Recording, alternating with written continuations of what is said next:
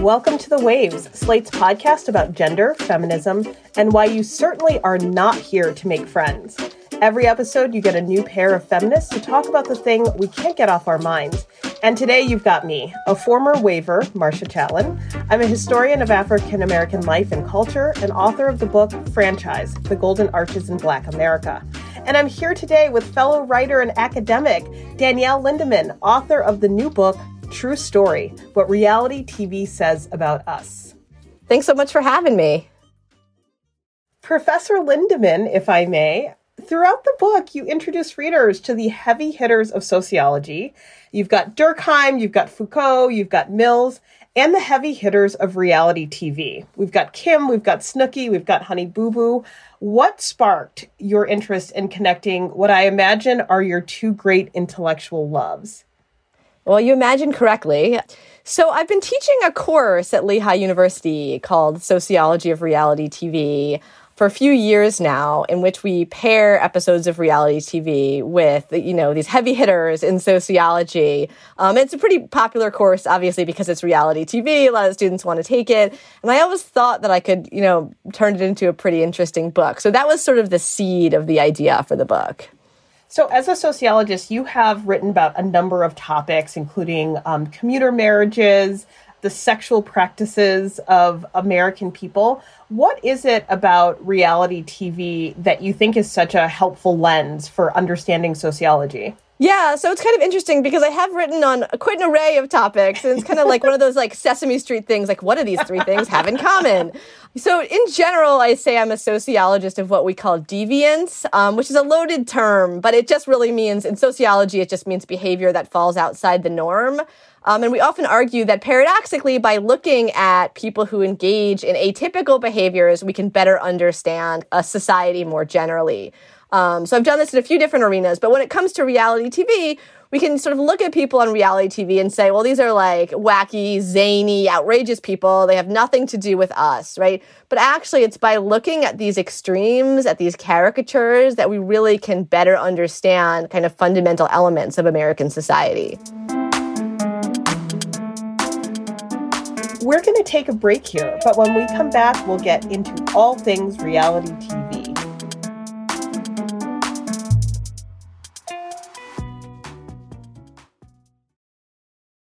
Look, Bumble knows you're exhausted by dating. All the, must not take yourself too seriously, and 6'1" since that matters, and what do I even say other than, hey? Well, that's why they're introducing an all-new Bumble, with exciting features to make compatibility easier, starting the chat better, and dating safer. They've changed, so you don't have to. Download the new Bumble now. Hey, Waves listeners, if you're loving the show and want to hear more, subscribe to our feed. New episodes come out every Thursday morning. While you're there, check out other episodes too. You'll find discussions about gender violence, romance novels, and even edible arrangements. Welcome back to The Waves. I'm here with Danielle Lindemann. One of the things I love in the book, and I think we're maybe of the same generation because our touch points of reality TV are very similar, but you in many ways narrate your life story with the reality shows that impressed upon you a sense of normalcy and excitement through the years. And I could completely relate. So when my husband and I watched a lot of My Super Sweet 16 in our early courtship, and every time I think of an overindulged teenager crying because they wanted a white BMW and not a silver one, it kind of gets me choked up. Like, it's this strange thing that reminds me about a certain period of time. Happy birthday! That's yours. I got a oopty, watch me do my thing. What the hell? I don't want my car now! Don't tell me my car now. I told her not to get it. I wanted to damn my body. I didn't want the car. That's not even the car you wanted. But she's such an idiot. She just ruined the whole You talked about the first time you really got into the real world. And so when you think about reality TV and what it's done to shift or inform our cultural sensibilities, how do we understand it as marking different periods of time in the kind of cultural imagination broadly? That's interesting. And I was actually just thinking about this earlier. I think we like to think of things as linear, right? And in reality, they're not. So, I mean, we could say like there are different periods in reality TV, and there's like the pre-Kardashian period and post-Kardashian period. But in actuality, I think, it's very postmodernist to say, but like everything old is new again, and everything old from reality TV gets recycled again. Now there are shows on Netflix that bill themselves as social experiments, which was something that happened, in the early 2000s as well. I'm not necessarily sure that I could even sort of pinpoint sort of different era. I think there have been patterns in the types of reality TV that we've seen. But then it always, it's like the fashions from the 90s, right? It always gets like boomeranging back, right? Do you look on campus and your students look like you did in the 90s? They dress the way that I dressed when I first encountered reality TV. One of the things that I think is so interesting when we talk about entertainment is just how segmented it is. And I think one of the reasons why people don't take reality TV very seriously is because it's features and marketed towards women. And so, if it pivots around these ideas that are like ladies' interests, relationships, wealth and consumerism, family dynamics, do you think that plays a role in the ways that we talk about reality TV, or even in your decision to take reality TV seriously as an academic? Sure. I mean, I truly believe that one of the reasons that we see reality TV as a guilty pleasure, I mean, there are a few different reasons, but one of the reasons is because it is gendered, right? It's geared toward women viewers. It's often women on the screen, right? Like the Real Housewives with female-dominated casts. We tend to devalue cultural products related to women, right? We do that with movies. We do that with music, right? Why not do that with reality TV? I mean, I think people often have a certain hostility about reality TV that, it doesn't really have any nutritional value to it, right? You can't really get anything from it. But first of all, I think that's wrong, and hopefully I dispel that myth in my book. But also, even if that were true, there are a lot of things like that, right? Like there's no nutritional value from sports, but people watch it and they enjoy it and they get something out of it. But we don't go around calling football a guilty pleasure. It's interesting to think about why. And I think one of the reasons why is because, again, that's something that's gendered masculine, right? Well, do you think this idea of the guilty pleasure, is it because we're looking into the personal lives of people, we don't know? Or is the guilt the kind of joy from the mishegas? Because I feel like the more disastrous a show, the more popular it is. Joy from the mishegas. I like that. I think, there's guilt, right? Because we're also watching people who are doing outrageous things, right? Things that are socially deviant, things that polite people in polite society generally do not do, right? Like peeing on a pregnancy test in front of a camera, right? And so I think part of that is we feel kind of contaminated by that illicit behavior, certainly. But I do think a large part of it is also this gender element. I'm glad you brought up the peeing on the pregnancy test, because I have a few shows that you see stuff like that. And what's interesting about reality television, if you're looking at, your housewives, there's always this sense that there is a boundary, which is kind of strange. So, some people will say, I don't let people film in my bedroom. I believe the Countess Luann de Lesseps of New York said that for many years. There's certain parts of our lives you won't see, or when people have minor children that who are just not there. Yeah. Who are just not there, but are referred to. And that's you, Sonia Morgan. There are these ways that even within this kind of ruleless entity, there's rules of engagement. What do you make of the ways that reality television production kind of sets their own standards, or the line that's drawn when someone gets kicked off of a show versus someone's allowed to come back after acts of violence, for instance? I can't speak that intelligently to how those decisions kind of play out. I'm looking at reality TV, from the consumption perspective, so looking at it as text. But I think it's interesting because those decisions oftentimes don't seem very consistent, right? They're usually related to, is that person bringing in an audience, right? That's what it's all about, right? Is that person powerful enough to say, slap someone and get away with it, right? Or are they not?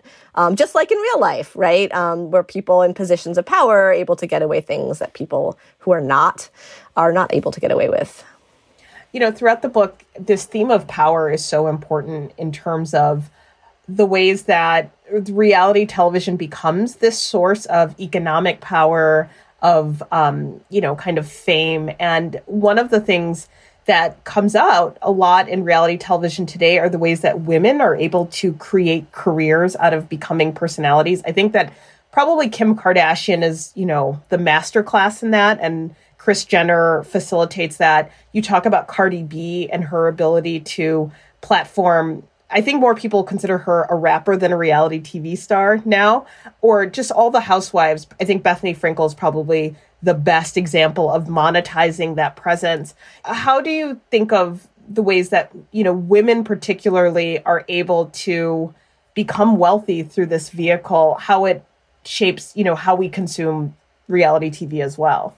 It does tend to be women, right, who are the ones who are, pulling in the SponCon, because again, reality TV tends to be populated by women. So of course, the people who are going to be successful are going to be women, usually. Not always, right? Donald Trump is another example.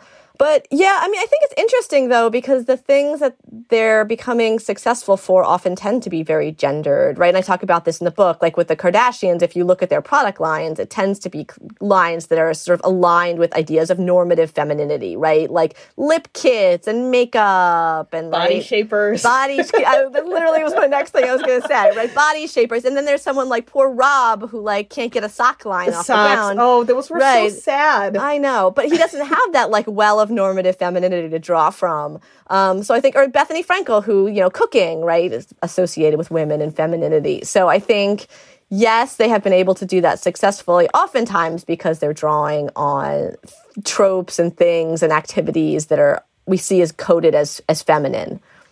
Speaking of power and reality TV shows and, grave decisions, from my opinion, Donald Trump's presidency, the election of a reality TV show star to the presidency. Do you think that this changes the perception of reality TV? Do people see it as more powerful or more frightening? Because in many ways, Donald Trump, even before The Apprentice, was always playing himself on television sitcoms, in the 90s. He was a character, and then reality TV kind of gave him a format. But what do you think the Trump presidency does in terms of people's perception of the form? It's interesting because you would think in some ways it would legitimate it, right? In some ways people would stop and say, oh, wait, no, we have to pay attention to this thing that we thought was just frivolous that's happening over here.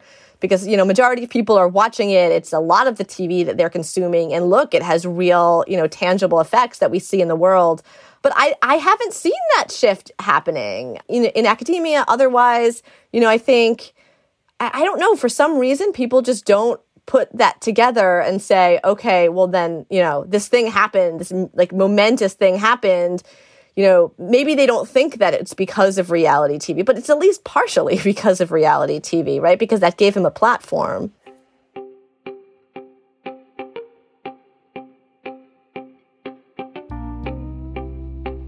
We're going to take a break here, but if you want to hear more from Danielle Lindemann and myself on another topic, check out our Waves Plus segment, Is This Feminist?, where today we're debating whether The Bachelorette is feminist. And please consider supporting the show by joining Slate Plus. Members get benefits like 0 ads on any Slate podcast and bonus content of shows like this one. To learn more, go to slate.com/thewavesplus.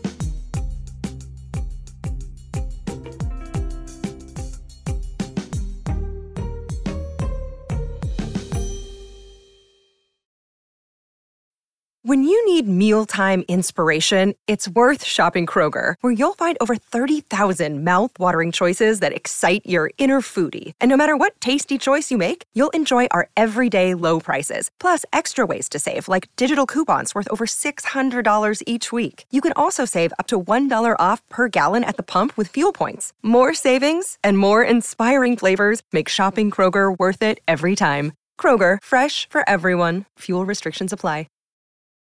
Families have a lot going on. Let Ollie help manage the mental load with new cognitive help supplements for everyone 4 and up, like delicious Lolly Focus Pops or Lolly Mellow Pops for kids. And for parents, try 3 new Brainy Chews to help you focus, chill out, or get energized. Find these cognitive health buddies for the whole fam at ollie.com. That's OLLY.com. These statements have not been evaluated by the Food and Drug Administration. This product is not intended to diagnose, treat, cure, or prevent any disease. Welcome back to The Waves. In the book, you arrange the chapters to look at the connection between the shows and what they show about us. And I love how you arrange it. You know, you talk about the self, couples, groups, families, childhood, class, race, gender, sexuality, and your topic of expertise, deviance. All of my favorite topics. I'm curious, prior to the reality format, how do you think our society collectively came to understand these dynamics and concepts? So how has reality TV been an education for all of us? I don't know if reality TV has been an education for all of us. I think it holds the potential to be educational. I think most people don't view it that way, obviously, as we've discussed. Again, I think most people kind of look at it and say, guilty pleasure for listening, even if they like it, right? They don't necessarily look too deeply into it. But sort of one of the major arguments that I make in the book is that actually by showing us ourselves in this kind of amped up, caricatured, outrageous form, we can really better come to an understanding of ourselves. And sometimes that's the most negative things about ourselves, right? The inequalities that persist in society, our racism, our sexism, our classism, materialism, right? But at the same time, I think we can learn some really beautiful things about ourselves from watching reality TV. Reality TV is an incredibly diverse medium. And yes, sometimes that diversity takes the form of stereotypical representations, and, we need to be attuned to that. But at the same time, it has been historically more diverse than other forms of TV. So there are things that we can learn from reality TV that we wouldn't have learned from the scripted television format. I'm not sure if that answers your question. Well, I'm curious about this because I think about, my early generation's reality TV was talk shows. It was the Oprah show, people disclosing personal things, but in a really kind of tightly controlled format. But this issue of race and gender, I think, is really interesting because I used to watch a lot of the Canadian wedding shows where like couples would plan a wedding and either you like judge them for spending too much or they're like 4 choices. Weddings. Yeah. Yes. Mm-hmm. And the reason I liked those shows is because there was a racially diverse cast. That's like one of the biggest draws where I could see people of a lot of backgrounds engaging in spending too much on a wedding. Or like one of the reasons why I liked House Hunters is because sometimes they started to have queer couples and they would have couples with multiracial and multi-ethnic families. And so there's a way that like reality TV sometimes is showing us a world we want to see versus the world that like exists around us. But I'm curious about, what your thoughts are on some of the, for lack of a better way of framing it, some of the racial reckoning that has happened on some of the reality shows, particularly Bravo, in trying to break away from all white casts and bring in, people of color into these formats. I just want to touch on something that you said, though, which is really interesting to me, is that if you look at these shows, right, yeah, scripted shows do have interracial couples, they do have queer couples, but that's their role in the show, right? That's part of the story. It's always like we're an interracial. But in House Hunters, it's not we're an interracial couple looking for a house. We're just a couple looking for a house. So they're kind of unmarked in that way. It's really interesting. But yeah, this moment of racial reckoning, Bravo, The Bachelor, it's right? Not finally, good. It's not going very well. No, I agree. Not so good. As I write about in the book, right, these shows are like reflecting American society, which is incredibly racialized. It's incredibly racially stratified, right? Like the fact that on The Bachelor, it tends to be like middle-class white people linking up with other middle-class white people, right? That happens, right? Because of these are the patterns that exist in American society. That's not to say that the show like doesn't have the moral obligation to diversify, right? But they're showing something that exists, right? It's not like that racism. It's not like that stratification is just confined to The Bachelor or just confined to the Real House. Like there's a reason, right? Obviously that these are all white casts of housewives, and then they're the all black, the Potomacs of the world. One of the things I find kind of fascinating about the racial turn in reality TV, the only cast that seemed to like be able to do it without making a deal of it was Miami. And I think it's because of the location. I'm a model, but not always a model citizen.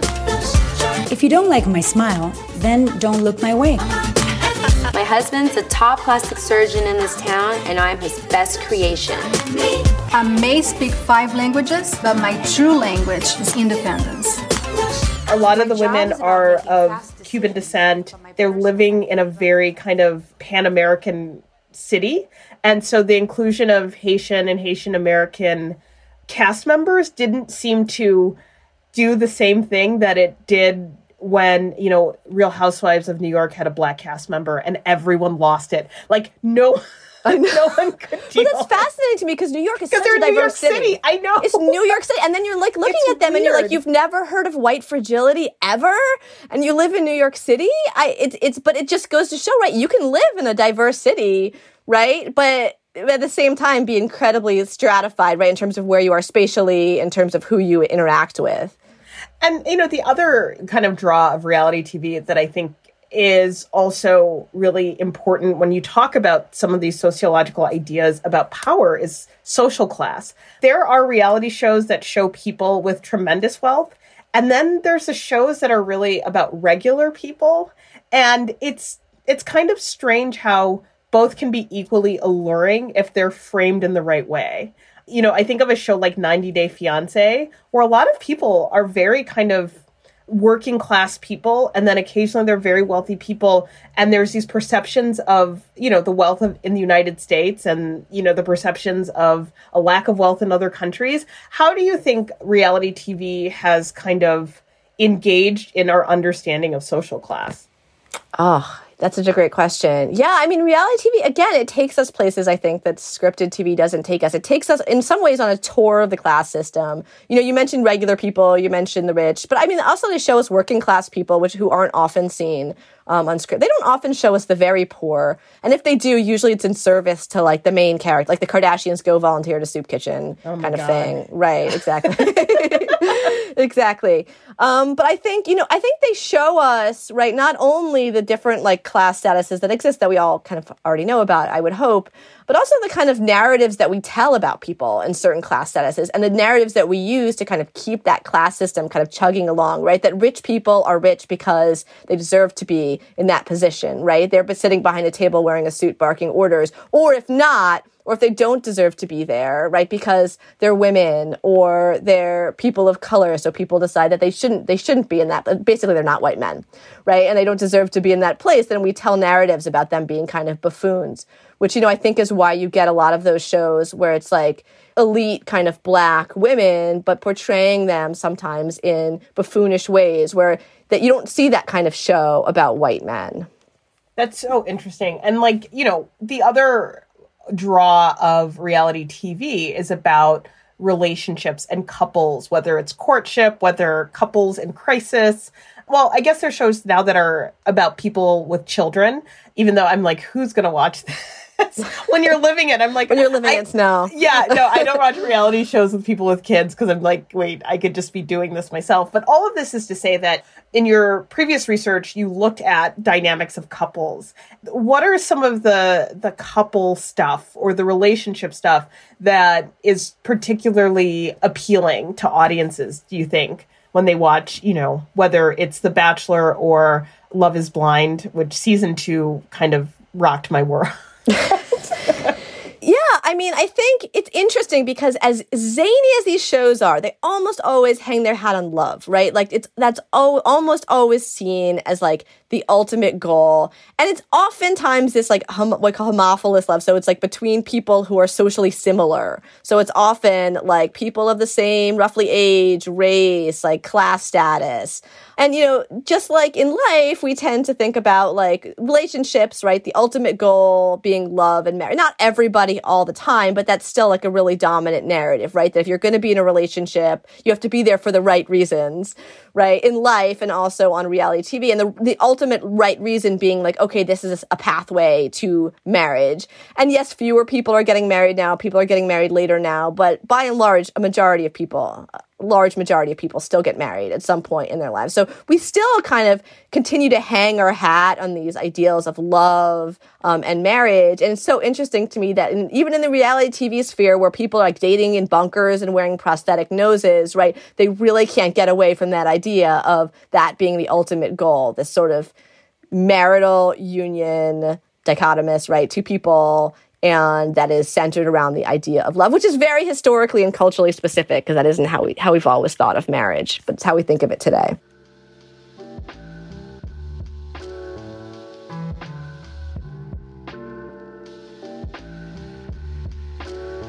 So before we head out, we want to give some recommendations. Professor Lindemann, what are you loving right now? So, I've been asked this before, and it's really horrible because my semester just finished, and when I'm teaching, I don't have time to watch any reality TV. But I can tell you what I'm looking forward to watching, which is the number one show I get recommended is Selling Sunset. Oh my gosh, it's bananas. I don't understand anything that's happening, but things are happening. But things are happening and it's good. Everyone tells me, and I think a lot of people, I'm like, I don't care about real estate. They say it doesn't matter. You don't need to care about real estate. Everyone's working and no one's working. It's the perfect show.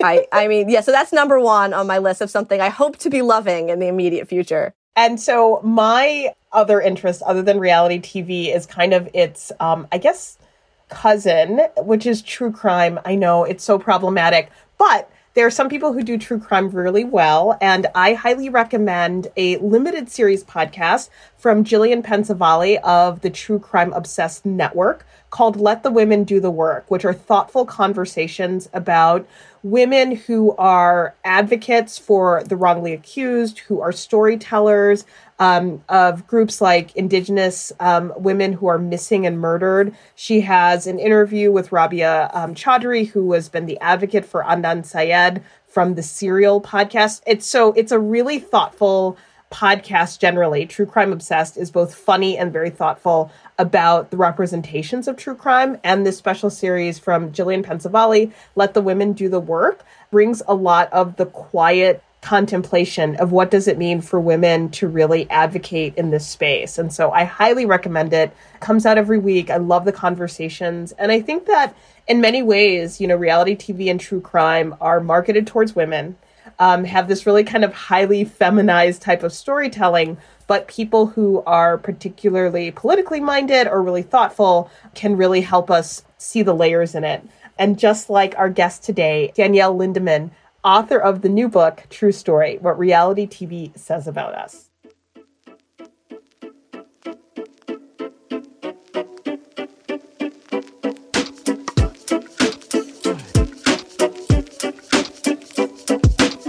That's our show this week. The Waves is produced by Shayna Roth. Shannon Paulus is our editorial director, with Alicia Montgomery providing oversight and moral support. We'd love to hear from you. Email us at thewaves@slate.com. The Waves will be back next week. Different hosts, different topic, same time and place.